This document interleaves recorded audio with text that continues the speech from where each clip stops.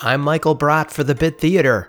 A student recently asked me how to handle a fellow improviser who is railroading him on stage. My strategy on those types of improvisers has been to kill them with yes and. If an improviser denies or ignores my reality, it's no sweat. I'll go with their reality. And if they change that up on me again, I'll roll with whatever they throw at me. You can only be tripped up on stage if you allow yourself to be tripped up on stage. Keep your mind limber and go with the flow of the scene, and it won't matter how much anyone else on stage tries to railroad you. Also, please try not to railroad each other. That's your improv tip for the day. If you have a rehearsal, class, audition, or show tonight, break a leg, and I will see you next time.